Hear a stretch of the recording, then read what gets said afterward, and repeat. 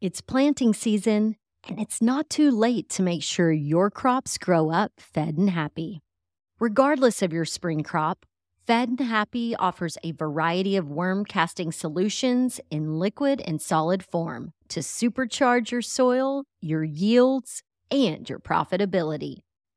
For fast, vibrant germination and seedling growth, mix your seed with Fed and Happy's screened granular castings pre-drilling.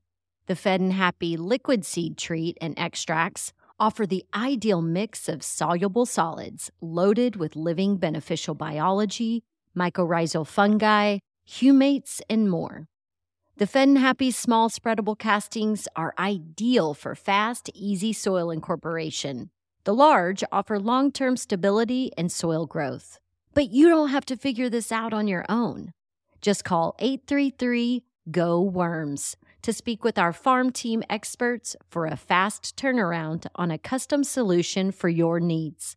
Fare better against pests, disease, drought, and other potential hazards this season with Fed and Happy worm castings. Visit fedandhappy.com for a healthy harvest and any lawn, garden, and tree care needs. Available for pickup and on-farm delivery. That's FEDNhappy.com. Or call 833-GO-WORMS. Happy planting. Welcome. You're listening to Casually Baked, the podcast. Home base for the canna curious. Thanks for tuning in. It's high time. We had a high time together. Yes, it's high time. We had a high time together. Hi, y'all. I'm Jo, your host and cannabis lifestyle guide. I had such a great time exploring the Portland cannabis culture over the past few days. I was in town for the 4th annual Cultivation Classic, but had a chance to meet up with our friend Luke Zimmerman in between the conference happenings. You probably remember Luke from Podcast 83. He's the cannabis IP attorney and fellow travel lover. We caught up over a beer at Rogue Hall on the campus of Portland State University to chat local Portland culture, hemp and CBD trademarks, and the Cannabis Appellation Project with California's Department of Food and Agriculture. Settle in for this grab bag of goodness. It's time to get casually baked. I got the bottle of wine, the high dollar kind. I got the West Coast smoke, but I better just take one. Luke Zimmerman, it's so good to see you on your turf. It's really good to see you too. Welcome to Portland, Oregon. Thank you. I've done a lot of traveling since I last saw you. I am very curious to hear about what's going on in Canada. That was kind of the cliffhanger. Did you read the book? I did read the book. I did skip all of the recipes. I just wasn't in my Susie homemaker mode. But yeah, I was hoping that we could use today's podcast to just kind of be a grab bag of all things cannabis and culture. And I think there's been some interesting things happening on the IP front. There has. And so maybe you can fill us in on that too. We can talk about hemp trademarks or trademarks as they relate to hemp and CBD goods federally. We can talk about appellations of origin and what's going on with the CDFA and the working group in California. Awesome. What else can we talk about? I would think that those, since I've seen you, those are two of the biggest things that have been going on. And, I think let's talk about this Appellation Project first because, when I was in Calgary, I hooked up with the cannabis sommelier for a 420 dinner party. Mm-hmm. And this is a young millennial kid who got into cannabis at like 16 years old and wanted to learn about tasting of cannabis. And so he went and became a sommelier.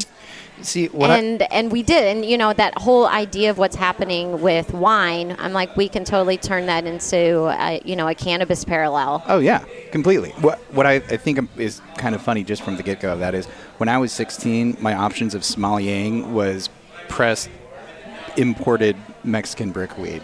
So the idea of sommeliering or fine cannabis, we've come so far. Yeah. I love that there's opportunities like this for people. Yeah. I think that's great. There was a girlfriend of mine and one of her it's Holly Eisenberg. She was talking at one of these events that we had that she didn't even know that cannabis was green until she moved to California. Yeah. I had to move out of my hometown before I knew that and was like, what is this? Yeah.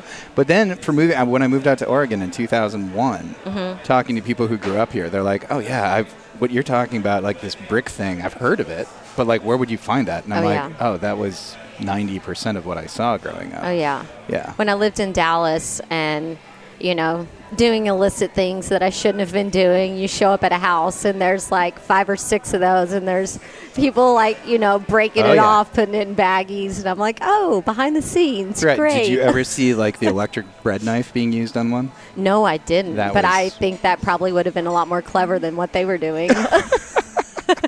Yeah. Saves the wrist action too. It's good. So tell me about this Appalachian Project. What's happening? Okay. Do you know anything? If I said Appellations of Origin, is this like a blank Not for me. You would not get a blank stare from me, but from the Casually Baked audience, maybe you would. So let's baby step it. In the easiest way to have an association, and we're going to go with wine, because currently in the United States, viticulture and appellation of origin is the only way appellations of origin are used in the United States. So if I said to you, would you prefer to buy a bottle of Pinot Noir from the Willamette River Valley, we'll keep it local, there you go, or would you like a bottle of Pinot Noir from Temecula, California? And if there is an innate pull or an association where you're like, oh, Oregon is known for their Pinots. I pick Willamette, damn it. Hey, that's... if no one has trademarked that, there you go. And so that idea that there are certain regions that produce products that purely by the virtue that the product is made there, it probably has a superior quality. So it has an identity associated with it. This is well established. I mean, the Northern California wine culture and tourism is premised around a lot of this. And so the way we use appellation of origin in the United States is primarily a geographic region for wine that is smaller than a county, can cross into multiple states, but it has a GPS-defined boundary, and wine cultivated in that region gets to use this special indication. Now, what happened in 2015 with M. Mercrusa was we had the indication that appellation of origin will be allowed for cannabis in California, and we have moved to the point where the CDFA, or California Department of Food and Agriculture, is holding work groups right now to try and define what this is. And so where I said, in America, it's primarily just a geographic region. If you look towards the French model, and Europe uses appellation of origin for not just wine. There's actually the Lisbon Treaty protecting appellation of origin, which the United States is not a signatory to. We have not ratified it. We're not a signatory. But there's numerous goods. Israel has some oranges. There's some ham from Spain. And the lemons in Italy, like all of these things. And especially France, Italy, Mediterranean countries seem to love appellations of origin and geographic indication. So the CDFA is now trying to figure out what does it look like for cannabis? Because we're supposed to be at a point where we're accepting applications by 2021. Not that long. So and you're one of the people that are helping figure out what this is going to look like. There is 30 members of the working group. Okay. There's 3 attorneys. I'm one of the 3 attorneys. I give credit to Ryan Stoa, who maybe his book, the craft weed book. I don't have it. No. Okay. Recently published. Really interesting read. Probably the most published literature on appellation as it relates to cannabis that exists right now. Okay. He actually wrote a Harvard Law Review article that is accessible also, and published that, I think, 3 years ago. So he was ahead of the curve. Okay. Richard Mendelson, who also sits in this, I'm seeing as the go-to guy for appellation. Like, he owns his own vineyard. He knows more about wine, especially from the legal context, than anyone I've ever met. That listening to him talk is fascinating. And I, especially for having both of these other attorneys be very interested in wanting, it's an unbiased of how this should be. It's just we want to get it done right.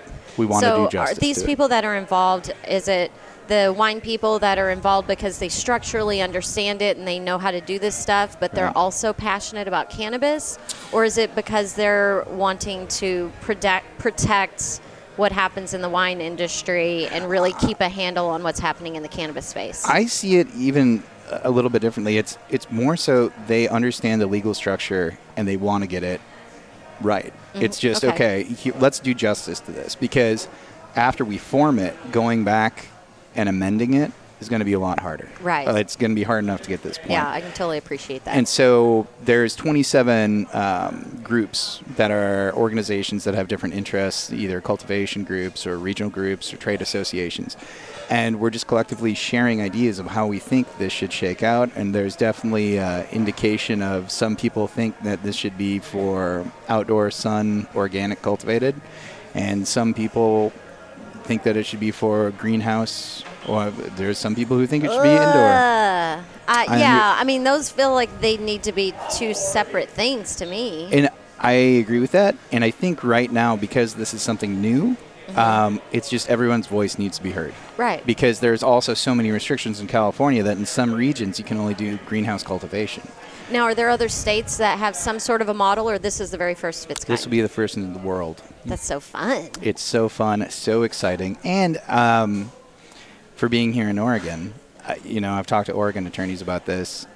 Southern Oregon, because the Emerald Triangle runs up into Southern Oregon, that region would benefit from this immensely. And I know appellations have been discussed in the legislature here once, but it didn't get brought to a vote. Okay. And so there's a thought that, we have a hope with the working group for the CDFA that if we get this done well enough, that other states would follow this model.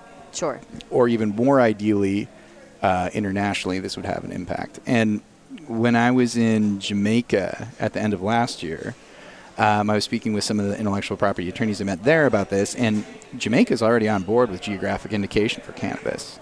That if they would have a trade group come together and say, maybe, the Blue Mountain is known for cannabis cultivation, we want to have a GI designated for there. If they could get the trade group to actually put that together, the federal agency would honor that, which is even a step farther than what we can do with this. So, we're looking at just state and local community organized organizations that will end up owning the appellation, where GI is something that's honored both by the federal government and then can be moved more into the international arena a little bit easier.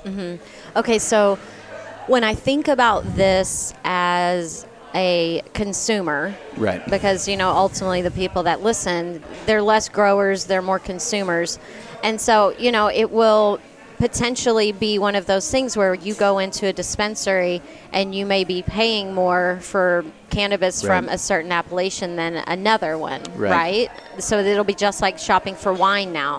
And this is moving the dialogue forward with what is artisanal cannabis. What is, for the refined consumer, if you were going to buy something, this for the entry-level cannabis consumer, this probably doesn't have a lot of meaning. But if you're already at a point where I could say, I have some sour diesel cultivated in Mendocino, or I have sour diesel, and I hate that I'm picking on Temecula, but this is my go-to example, but I have some sour diesel cultivated in Temecula, do you have an initial gut feeling that one of these is probably better? Right. And seeing that already, there's a fair amount of people who have that level of consumer understanding. Now we're just going to refine that. And that is the other goal.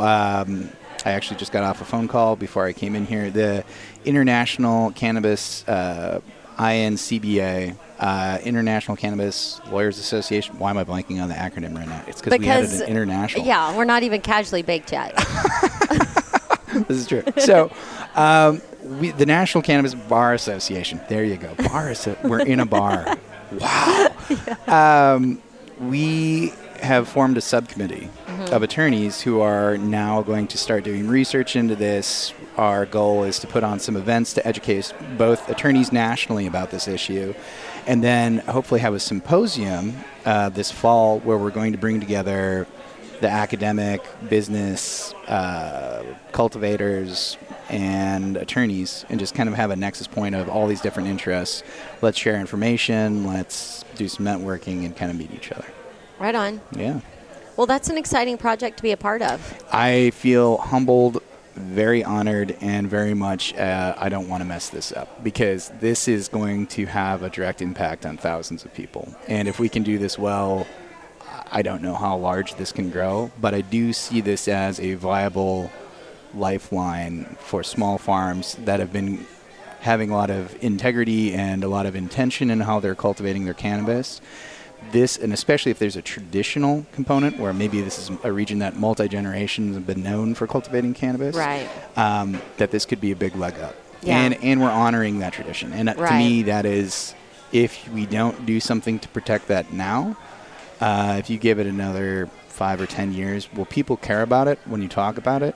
Right. You got to make it important to have it be important. Exactly. So. Well, and it's important to have people that feel like that being, heading the charge, because we do want to make sure that we are protecting the culture, really protecting these second, third generation farmers and their legacy. Yeah, so thank you for what you're doing. Well, you're welcome. And I just, as I said, I feel fortunate enough. This was, as opportunities go, this was it's going to tie for the second or third most exciting thing I've done in my career.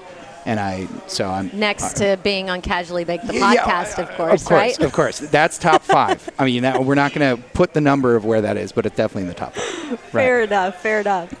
I fish for compliments wherever I could get them. Hey, I told you, I'm a sucker for compliments too. So I know. I remember that about you. Mm-hmm. So we're at Rogue Hall having some local beer. Right. So what are some of your favorite things about the Portland cannabis culture that I need to make sure I dip my toe in while I'm here? Well, I think you already went to the Northwest Cannabis Club. I went for a lighting check. I've got to go back and sink into a booth. Why that is nice is they do throw great events, but also if it's the middle of the day, you want to take your computer someplace, you're going to do some work, and you're like, you know what? I just want to have I want to be able to a place where I can drink some coffee, smoke a joint, and I'm in a public setting. Mm-hmm. You can do that. Yeah. And they're to explain to the listeners what Northwest Cannabis Club here is. Northwest Cannabis Club is a private social club that allows cannabis consumption on site.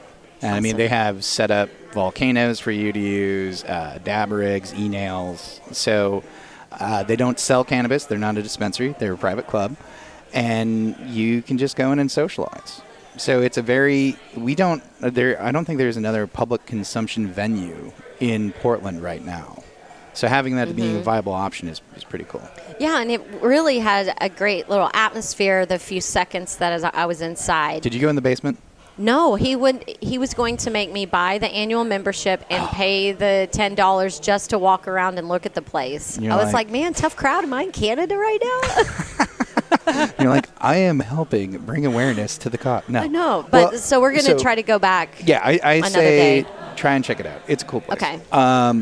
What else do I love here? Recently we had 420 since I've seen you. Mm-hmm. Portland and doing cannabis specials right now is phenomenal. I kind of laugh because for what I walked away with for $200 for going to different places for the daily specials compared to what you'll see in California, I felt so rich. You got a cannabis. lot of value. I got a lot of value. So I love that. I think Portland, because it's so much more, you can navigate the city so much easier than a lot of Californian cities. Mm-hmm. Being able to just go on a dispensary tour. Because we go from the high-end, look beautiful interior down to the nitty-gritty, let's just get it done, in and out. And for the most part, people are really friendly here.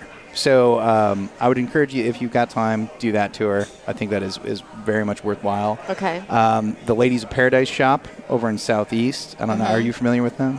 I have heard about them. Yeah, yes. That they have their own store here. That would be worth checking out. Okay. But let's talk real quick, because you're talking about getting a lot of bang for your buck. So a gram of flour here. Right. You could get a gram for $5. Right. That's insane.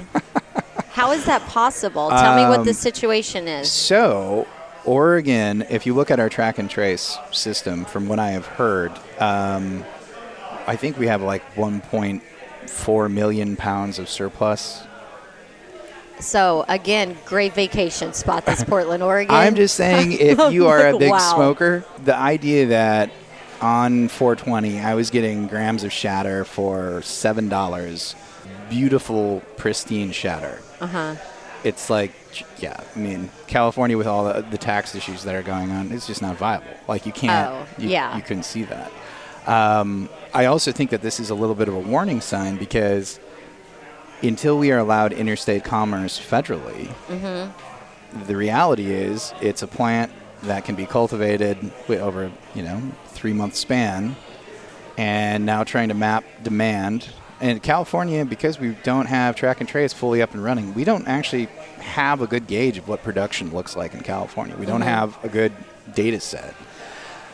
When that comes online, what we saw in Oregon, at least, is when you see the amount of production, that also can spark a fire for bottoming out of value. Well, that's what I was concerned about. Yeah. Just like, how are these farmers, how are these cultivators making it? It's rough. It is really rough. I mean, they got to have like 2 or 3 side hustles. That is, in some cases, and the other reality is some people just lose the farm. Yeah, And I hate that. I hate that too. And I hate it because a lot of the people who are experiencing that are the people who fought to get here, and then having business planning for a model that probably more rose-colored glasses than was real, and within 2 years being like, oh man, this shit isn't good. I remembered I can swear on this. Yeah, you can. Shit is not that good. That shit is not good. It is not good. So, Man. and so actually in what we saw in Oregon then was a big pivot. A lot of people moved away from cannabis and moved towards hemp, because hemp was the next viable. Some of the people saw the federal restrictions on CBD probably going to be going away much sooner than anything we saw for cannabis. Right. Mm-hmm. So especially Southern Oregon, a number of farms just pivoted over and started doing hemp production. Interesting. And so you had mentioned earlier that because of what's happening federally, that's also opening some doors in the IP department. Yeah. And so these people that are transitioning over, they're able to create these viable brands now. And that, I think, I am calling 2019 the year of hemp trademarks, because at the end of 2018, the Farm Bill was passed December 20th. Signed into law. What that did was reschedule the definition of hemp through the CSA, and hemp was no longer included in the Controlled Substances Act. That so long it is 0.3% or less THC by dried biomass, it is qualified as hemp. And by removing it from the CSA, the biggest issue cannabis brands had, or cannabis trademarks had at the federal level, was you'd get a CSA inquiry of, are you violating the Controlled Substances Act? Got it. So as of December 20th, now I can affirm it so long as it's 0.3% or less THC. I can affirmly say, oh, there's no CSA violation. What is up next is FDA violations. And as of now, there are any food additive, anything, actually Oregon's wonky. I will get to that. Anything we're ingesting in food, commercial food, should be GRAS certified, which is generally regarded as safe by the FDA. Okay. And so when I was like, GRS, what does that stand for? Hold on, If it's you're missing an S. There's one more S here. Copy that. And so it's CBD is not GRAS certified yet. So anything that is ingestible, anything that would go in an orifice, is still not federally certified. The federal FDA is starting to have reviews at the end of this month about the safety of CBD as a food or as an additive. Got it. So I've heard a timeline of anywhere from 9 months to 2 years. We'll probably have a decision of if that will be allowed. But the anomaly, from my understanding here in Oregon, other things you need to see. Voodoo Donuts, probably just on the basis that you got to see Voodoo Donuts. Yes. Blue Star Donuts. I can stuff one of those in one of my orifices without getting FDA approval. I don't know where Voodoo stands on this, but if you go to Blue Star, they have a chocolate donut that is a CBD chocolate donut. And so the anomaly of Oregon is you'll see CBD foodstuffs and additives all over at commercial businesses. Yeah, I had a CBD beer topper yesterday. Right. California, Slow just sent out 1,600 notices of violation for businesses.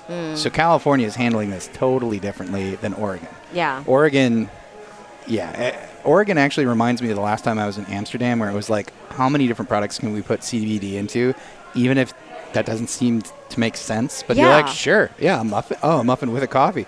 Okay. And it's okay. Well, and some water even. Wow. Okay. I know. Let's just do that. Okay. It feels like it jumped the shark. I'm like, this is ridiculous. When I saw Carl's Jr. on 420, that's wild. Like, oh my God, fuck off with all this stuff, people. Well, so yes and no. I think, one, it normalizes it, which advances cannabis.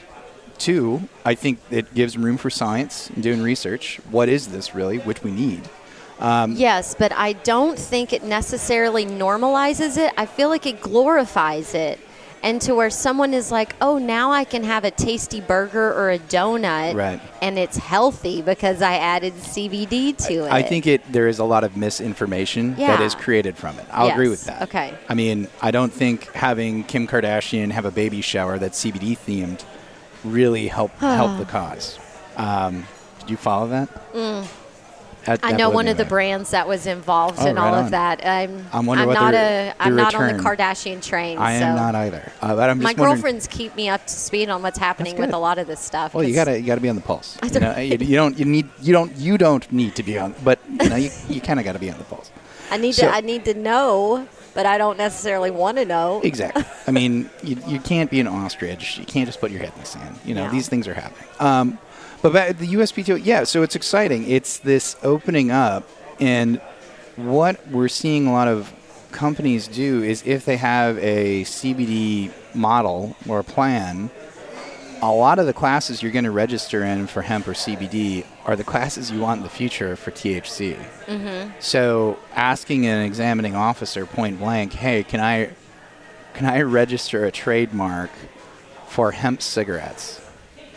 And having them go, well, does it offend any federal agency you can think of? And I'm like, I don't think anyone has the jurisdiction to control this.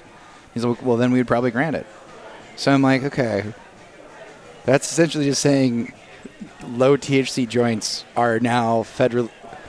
Okay. And so I think you're going to see business expansion models and registration of federal trademarks in a way that is not, to me, like the floodgates are almost completely open now. Okay. And at least from a strategy standpoint, you can do a lot more aggressive registrations than you could in 2018. Mm-hmm. So that's exciting. Yeah. And you're going to see where, if you're looking at how federal trademarks were registered, it was clothing and apparel, then information services. Mm-hmm. Now we have the opportunity with CBD goods to actually have goods that are going to be federally legal and can seek trademark protection. So for my CBD muscle rub that I'm doing, is that like a health and beauty category? Like what category does that go Class in? 3, which would be cosmetics, lotions, beauty products. And an interesting thing about that is, and once again, most of the application, I don't think there has been a registration that's been granted yet under this new. Okay. But for talking to the FDA, they said, it's so long as it's cosmetic good that is accurate in its labeling with ingredients. Mm-hmm. There are no illegal ingredients in it. And then lastly, there's nothing that would hurt the consumer. You would be able to be allowed registration. Oh, and you're not making any medical claims. Yep. And that, I think, is going to hang up some of the more established businesses. And actually, that's where we're going to see the first round of enforcement, is businesses that are making some egregious CBD medical claims. And so on the back of my label, I have, this is not approved by the FDA to do blah, blah, blah, blah, blah. But in the ingredients, I have the ingredients, and at the end, it's like in a proprietary essential oil blend. Like, do I need to spell out what each of those are? I would say yes. Damn it, man. I mean, I would talk to an attorney. I mean, I'm glossing this over. Yeah, glossing this over quickly. I'm like, hey, are you kicking me out of the party? No. What you would hate to have happen is you say, I have this proprietary blend, and then it turns out one of those herbs or oils someone's allergic to, and they were not able to accurately be put on notice that this is what they were rubbing on their skin. They get hives. You get sued for products liability. The sky is falling now. Yeah, fair enough. And that's why clear ingredients, and really in the theory of trade secrets, herbs and spices of KFC. That's the go-to example.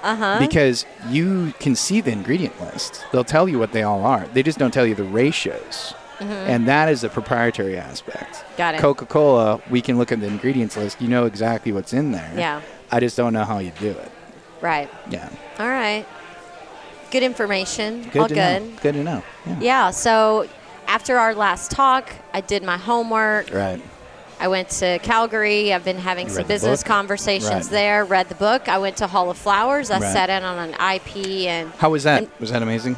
it was really good. It was good to be there. It was good to be absorbing that information because it's like we had the talk, and then I'm layering it. It's kind of Right. like media. You have to hear things 5, 6, 7 times yeah. before it sinks in. Makes sense. And then that's when I was like, okay, hi, it's time for us to talk for real now. I like that. It's good. And we definitely, off air, we follow up Yeah. conversation, and I think that's good. Hall of Flowers, from my understanding now, is going to go on twice a year. Is that from Oh, what you... I don't know. Because I think the show that just happened, and then there's going to be a fall show. Are they going to do that in like LA or something? Are No, they gonna Santa keep- Rosa is. Hell yeah. And I am really interested in checking that out. I heard such positive things about the first event that. Well, let me tell you why. Because the people that put this event on are not from the cannabis space. These people are like from wedding and the event world. Right. And they know how to put on a slick event that's well operated, and Okay. it looks clean and it looks pretty. Right. And now I will say they needed more cashiers and I heard people. that there was a problem with samples. Yeah, that was Yeah. insane because people were just going around and grabbing the sample card from everyone, and then they go get in line. Someone from inside the cannabis world who I don't necessarily need a bunch of free stuff. And so Right. I was in line with 2 sample cards. Right. Intentional. I want to people- try these specific things. People right. in front of me with like 20 and 30 cards, Right. and this line was snaking around forever. And I'm like, I think I played this game wrong. Right. So You need to somebody, grab- people were like, here, do you want to free this or this? And all of a sudden, by the time I got to the front, I had like 5 cards. Right. But it was kind of a mess. And at the end, there was one thing I really wanted to try, and I just wasn't willing to get back in that line. I was like, I'd rather buy it at a store. Fair. Well, so that's the room for improvement. right. I'm sure, especially seeing the responses, because that was the biggest concern I saw people vocalize. Yeah. And let alone what happened to the samples that didn't get used. Because from my understanding, those were not able to be remitted to the businesses. Those were an obligatory must be destroyed per BCC. Are you effing kidding me? I am not effing kidding you. Okay, there's already so much waste in Oh, yeah. packaging. Oh, yeah. And if now you're making us waste products, Yeah. that makes my blood boil. Yeah. And to be like, wait, so there wasn't a compassionate option that we could do to... Right. Because I'm sure, if you already went there with, this is going to be given away, let's give it away. And then being, we didn't have time to give it away, so we might as well just destroy it. Well, and even a compassion program paying $1 for each of those products versus Yeah. nothing. And I think that is one of the areas I know some attorneys who are working on compassion. Dale Schaefer and Kelson, you guys are gems. We can do better. And that is, I think, getting past some of the fears that we have about what is the sky falling effect of legal cannabis going to look like. And then being like, that's overblown. Like, let's be honest about it. You don't need this child-resistant packaging. We're creating more waste than is really worthwhile.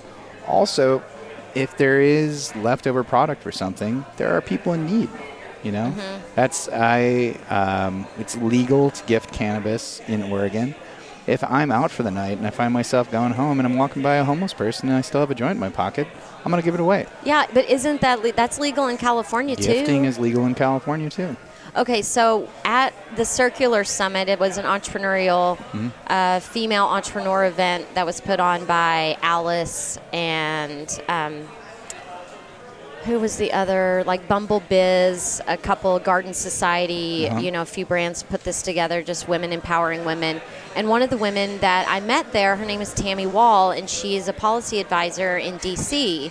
And we had a group of female cannabis entrepreneurs that were all together for a few hours one day. And she was just saying, like, hey, y'all reach out to me. Let me know what these policies need to look like. Where are these pain points? What are the things that we need to be talking about to make sure gets built into the federal laws Right. that we're trying to put together. So something like that to me is Yeah. like, okay, that needs to be addressed for sure. There should be built into the federal government a gifting program for veterans, point blank. There should be a federal just reserve of cannabis that if vets want to use that for alternative health treatment, that should be integrated into their health plan, and that should be available free of cost, in my opinion. Right. You know, I'm going to connect you with Tammy either via LinkedIn or Cool. something. Yeah. Because I do think she would also appreciate hearing your voice on these things. Right. Yeah. I mean, but it takes a village, damn it. Takes a village. I also think we are at a unique time where more people who are maybe not of the culture are being receptive to what is being said, especially at higher levels of government, that this is the time to act. Because to hear that policy, I'm sure, is well shaped for what the theory of what this would look like with federal legalization. Now is the time to have influence. Because much like this Appalachian thing, after you set it up, trying to go back and change it is really hard. And that's, especially for things in California, anything that's going to require a vote, trying to get voters interested and active again, unless they have a vested interest. They're like, oh, it's legalized. Yeah. We're done. We're good. And Well, you're like, not good. Yeah. There's still a lot that we can do better. And Well, and whenever you're planning something in a boardroom and it's like ideas on paper, things Right. look really good, but like I did experiential marketing. I was the one that would then have to take this plan and then be boots on the ground and put it into action. Right. And once you're there, it's like, this doesn't exactly work. Right. We It's need not to the shift it. intersection isn't Yeah. there. So having the voices of the Yeah. people that are the boots on the ground and saying like, okay, this didn't work that well in California, or these are the hiccups we're having in Oregon, or these are the problems in Colorado, and being able to have all of these voices yeah. helping shape that. So if you are out there and you're trying to figure out how to get involved locally, then think about calling your congressman or Local reaching out. representatives. And Look for your local trade groups that are actually doing political work. I think that's a great way of contributing to that, so long as you can do the inquiry. Are they doing good work? I believe in that still. I know that there's a number of groups that are doing Capitol Hill Days. So if you can afford to take the time to go and do that, go to Washington, D.C. and talk to somebody. Yeah. And the other thing, too, I have gotten my panties in a wad over seeing these $1,000 gold-plated one-hitters and things. And I'm just like, okay, you want to be cool. You want to buy this expensive stuff. Have you heard of the DFO, No. the Degenerate Flame-Off? No. No. What is So this this? is another, it's an Oregon thing. Okay. And have you seen Degenerate glass art? Or why am I blanking? Man, I'm blanking on a lot of things today. Degenerate art. Thank you. No? No, I mean, I know those two words separately, but then you put them together. That's fair. So the history of glass pipes really is from Eugene, Oregon. Okay. So as a American craft, American art form, a lot of it came out of Eugene. And so what we have, and for I think 8 years, the DFO went on in Eugene in the Whitaker district. And now last year it was out in Gresham here in Portland, and this year it's going to go on in Gresham as well. And it is where like Champs or AGE is very much about the sales side of glass. Okay. This is more just about the celebration of glass. And this is bringing the top glass artists from all over America to come together and do demos in front of people who are glass nerds. That's fun to watch. And I was going to say, if you guys could make it up for that, if you've never been to one of these events, I've just seen it at Maker Faire. People like Gotcha. blowing glass at Maker Faire. It's not that. Where you're like, hold on, it took you 8 hours and you made what? Holy shit. When I teach at Amsterdam and I teach the copyright section, I talk about glass pieces having this revolutionary artistic renaissance and actually a number of the glass manufacturers of the raw glass are here in Portland also. North Star, I think Glass Alchemy is here. Troutman Glass used to be here. I think North Star bought them. But there's colors that didn't even exist 3 years ago that now exist because the cannabis industry has more money moving into it, which then finances the glass industry, which then advances this whole art form. Okay. Unique thing. But really out of like when I lived in Eugene, the joke was you couldn't throw a pipe without hitting a glass blower, and it's become even more popular to the point where I think the market is much like some of the cannabis space, saturated. But to see the real craftspeople make these things, where some of the pieces you look at it and you're like, that's not even a pipe, and you're like, actually that's 3 pipes. What? And it's just beautiful to the point where you could have it very legitimately on your coffee table, and just aesthetically, if you're into sculpture, totally fits that desire. It's a centerpiece. It's a talking point. It's a bong. And it's a bong. Yeah. I dig it. Yeah. So I mean, if you guys and the footage that you would get from that, I have found that, I mean, by the virtue of living in Oregon, I've had the opportunity to meet a lot of really famous glassblowers. This is an untapped, it's the subculture of a subculture. Yeah. And that has existed in a parallel with the cannabis space, but always had to be kept separate because of paraphernalia laws. And now it's this overlap. It's this, once again, unique moment in time for what we're seeing, where it's like time to shine. Clouds have parted. Here's the rainbow. Exactly. Yeah. I mean, if you are into, I hope you come up for it. I mean, even if nothing else, to just get casually baked and watch that process where they've got the. So it's just cool to see. That's like, I would leave you with, go see Degenerate Art. I believe Marble Slinger made it, I think, almost 10 years ago now. Okay. I think it's still on YouTube. It was on Netflix for a little while. I think it was on Hulu for a little while. But it gives you, and he filmed it really in a creative way where it removes it from cannabis. I don't even think they say cannabis in the documentary at all. Interesting. But to see, and everyone has this different aesthetic. It's like to me it has a feel of what like graffiti art had, or skateboarding had, where it was like this edgy alternative thing that slowly got, or punk rock or hip hop, slowly got assimilated into major culture. And that is what this breakdown of having to keep cannabis and glass separate, that's what we're seeing. But yeah, I can't speak highly enough about this event, because watching what people can make in that amount of time is just phenomenal. Well, and to see how the cannabis culture is evolving, and we're trying to normalize it, so it's fun that we have got to see all those other cultures normalized. Of course, all the the hipsters that were involved with them, they're like, well, now it's not cool. But I don't care. I want cannabis to be accessible to everyone. So if you don't think it's cool anymore, fuck off. Go find the next underground thing then. Yeah. And that's cool. I like. Psilocybin will be their next one. We are already trying to legalize that. I know. That's so exciting, too. Yeah, I know. I'm going to do another show on that. Yeah. I've met this really wonderful woman. I'm going to go to see her outside of Big Sur. Cool. And we're going to... I'm excited about that. talk about all of the things. Have you met anyone from MAPS in the Bay Area? I mean, I've met some of them at a few of the conferences, but I haven't had anyone on the show. They would be... I think that's great content to cover, too. Yeah. Because... really, that paradigm shift is, there was an intention of cannabis legalization and backing cannabis legalization as cannabis being a psychedelic. Right. And then being like, well, where can we go? Well, yeah, because it's like, okay, let's open the portfolio. Cannabis first, psilocybin next. What's going to be next? What do you think? What do you think is going to be the next one? I think we're going to have a big hang-up after psilocybin. Yeah. Because everything else... I've talked to a few people who are members of the group, and there's such orchestrated propaganda, point blank, this is all bad, that you can't even look at it in an honest light.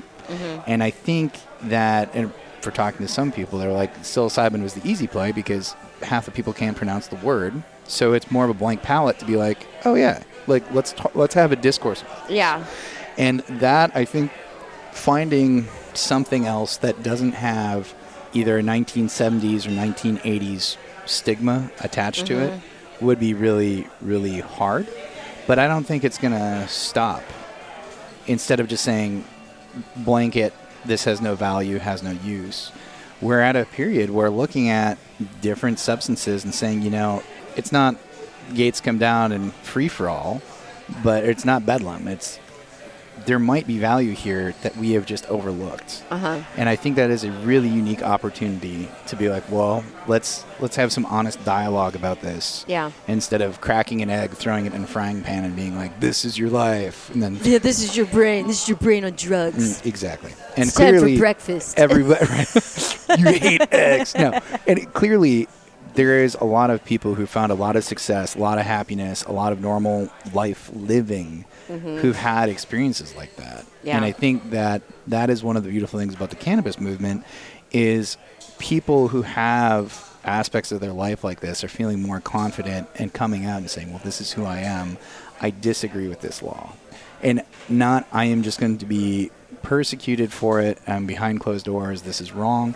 It's I can do something about this, and I feel empowered, and I want to get involved, and I want to do something differently because this is not how I see the country. This is not the country that I want to live in. Yeah. And I think that is a very unique opportunity in time, especially for talking to people who are older who are like, man, I never saw this coming with cannabis. And I'm like, you give this another 10 years, this is going to, the traction is just picking up from what I'm seeing. Yeah. And it's not, once again, it's not just an American thing. Yeah. This is going on in other places around the world. Yeah. So I don't know if that's the collective Aquarius shift that we're seeing or what this is, but That's a good point for us to wrap up and leave on is this idea that the world changes, we never stop evolving as humans, as a culture, and that we all have the right to change our mind. And policy makers and politicians and people that have their whole life had said like, I don't believe in pot, like it's the devil's lettuce and like all of the things. Well, now that you know better, you can do better. And it's okay to change your mind. And I think nobody's going to hate you for it. The pause, like the hiccup in consciousness is when you start to look at it instead of just saying, were these policies purely about protecting my interest or was there a secondary interest involved? Oh, yeah. And then being like, well, hold on. Why do we have a privatized criminal justice system? Why can I buy the stock in a private prison? And starting to be like, did we just orchestrate something? Yeah. Or did that get orchestrated for us and we just kind of fell in line because we were told that was how it's right. going to be? It's like interesting. Private prisons, and we have 5% of the population and 25% of the world's prisoners. Coincidence? No. I think not. Failed war on drugs? Yeah. I think so. Yeah. Well, it's always fun to talk to you. Thank you. And it's always fun to talk to you, too. I appreciate you making time. I know you've got a Very lot of busy, things man. going on. Yeah, I man, know. I'm going to prom tomorrow night. Wow. I know. You're like, no, I have a group of friends here in town that they've been putting on Portland prom for the last 10 years.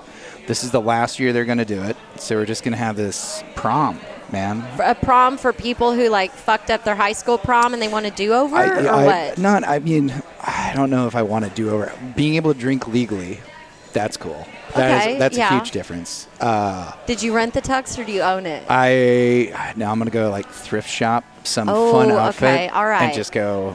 I'm lowbrow. That's the thing. No one's taking themselves too seriously. Okay. So it's that's it's fun. A good time. That sounds very Portland. Yeah. It's very Portland. Keep Portland weird. There you go. That sounds like even though you Austin. stole it from Austin. Allegedly, that is an alleged theft. I don't think there's any factual basis for that. Can we look up the IP on that? Let's look at the history first. And I want to see if anyone owns that as a trademark. That's actually good. All right. Next time we talk, I'm going to have that information. All right. Okay, keep it weird. Where is that owned? That's right. All right, cheers. Thanks for hanging out. I wish this was a joint. Okay. Yeah, I know. Yeah. We'll smoke a joint outside. Okay, that works. That's good. Thanks. I hope you enjoyed my chat with Luke out in the wild. After finishing our local brews, we stepped outside and, of course, shared a joint with my team. Thank you to Sydney, Amanda, and Claire for being in the flow with me and for documenting the Casually Baked Portland experience.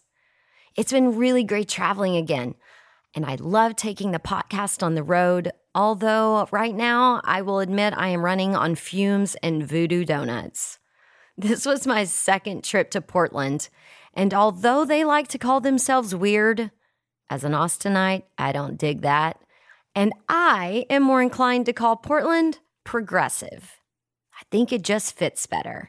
And next week, we'll talk more about why, and I'll introduce you to the dynamic duo behind Peak Extracts.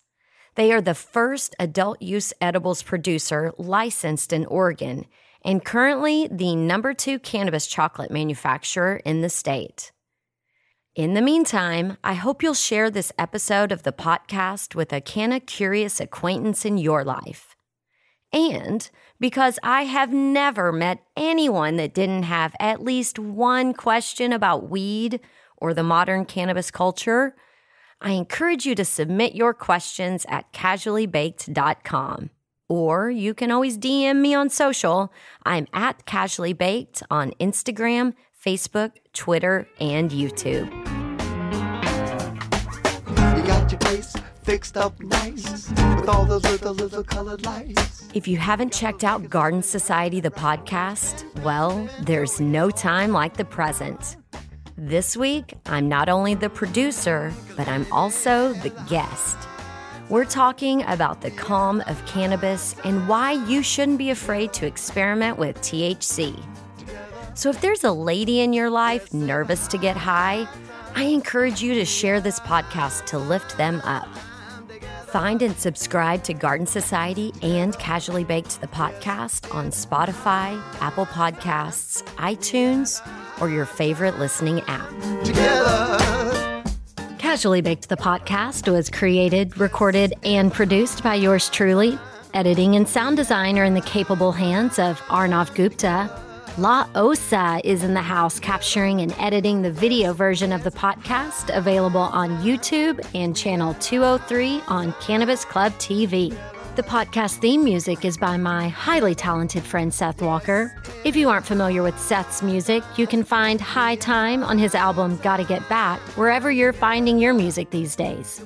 I know he didn't create High Time for me, but it sure as shit sounds like he did, right? I hope you'll tune in next time. Thanks for hanging out.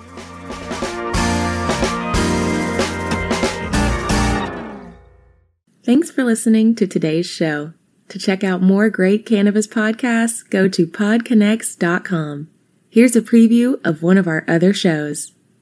Hey everyone, it's Ryan from the Cannabis Connoisseur Podcast. If you're looking for ways to utilize cannabis to keep you healthy, strong, and sharp, come join us every Wednesday where we dive into the best ways to use cannabis to optimize your life. Topics include cannabis and athletics, cannabis for productivity, cannabis for anxiety, cannabis for a healthy immune system, and so much more. If you're a curious connoisseur, this show is for you. So please head over to our page and we're looking forward to seeing you this week. Bye.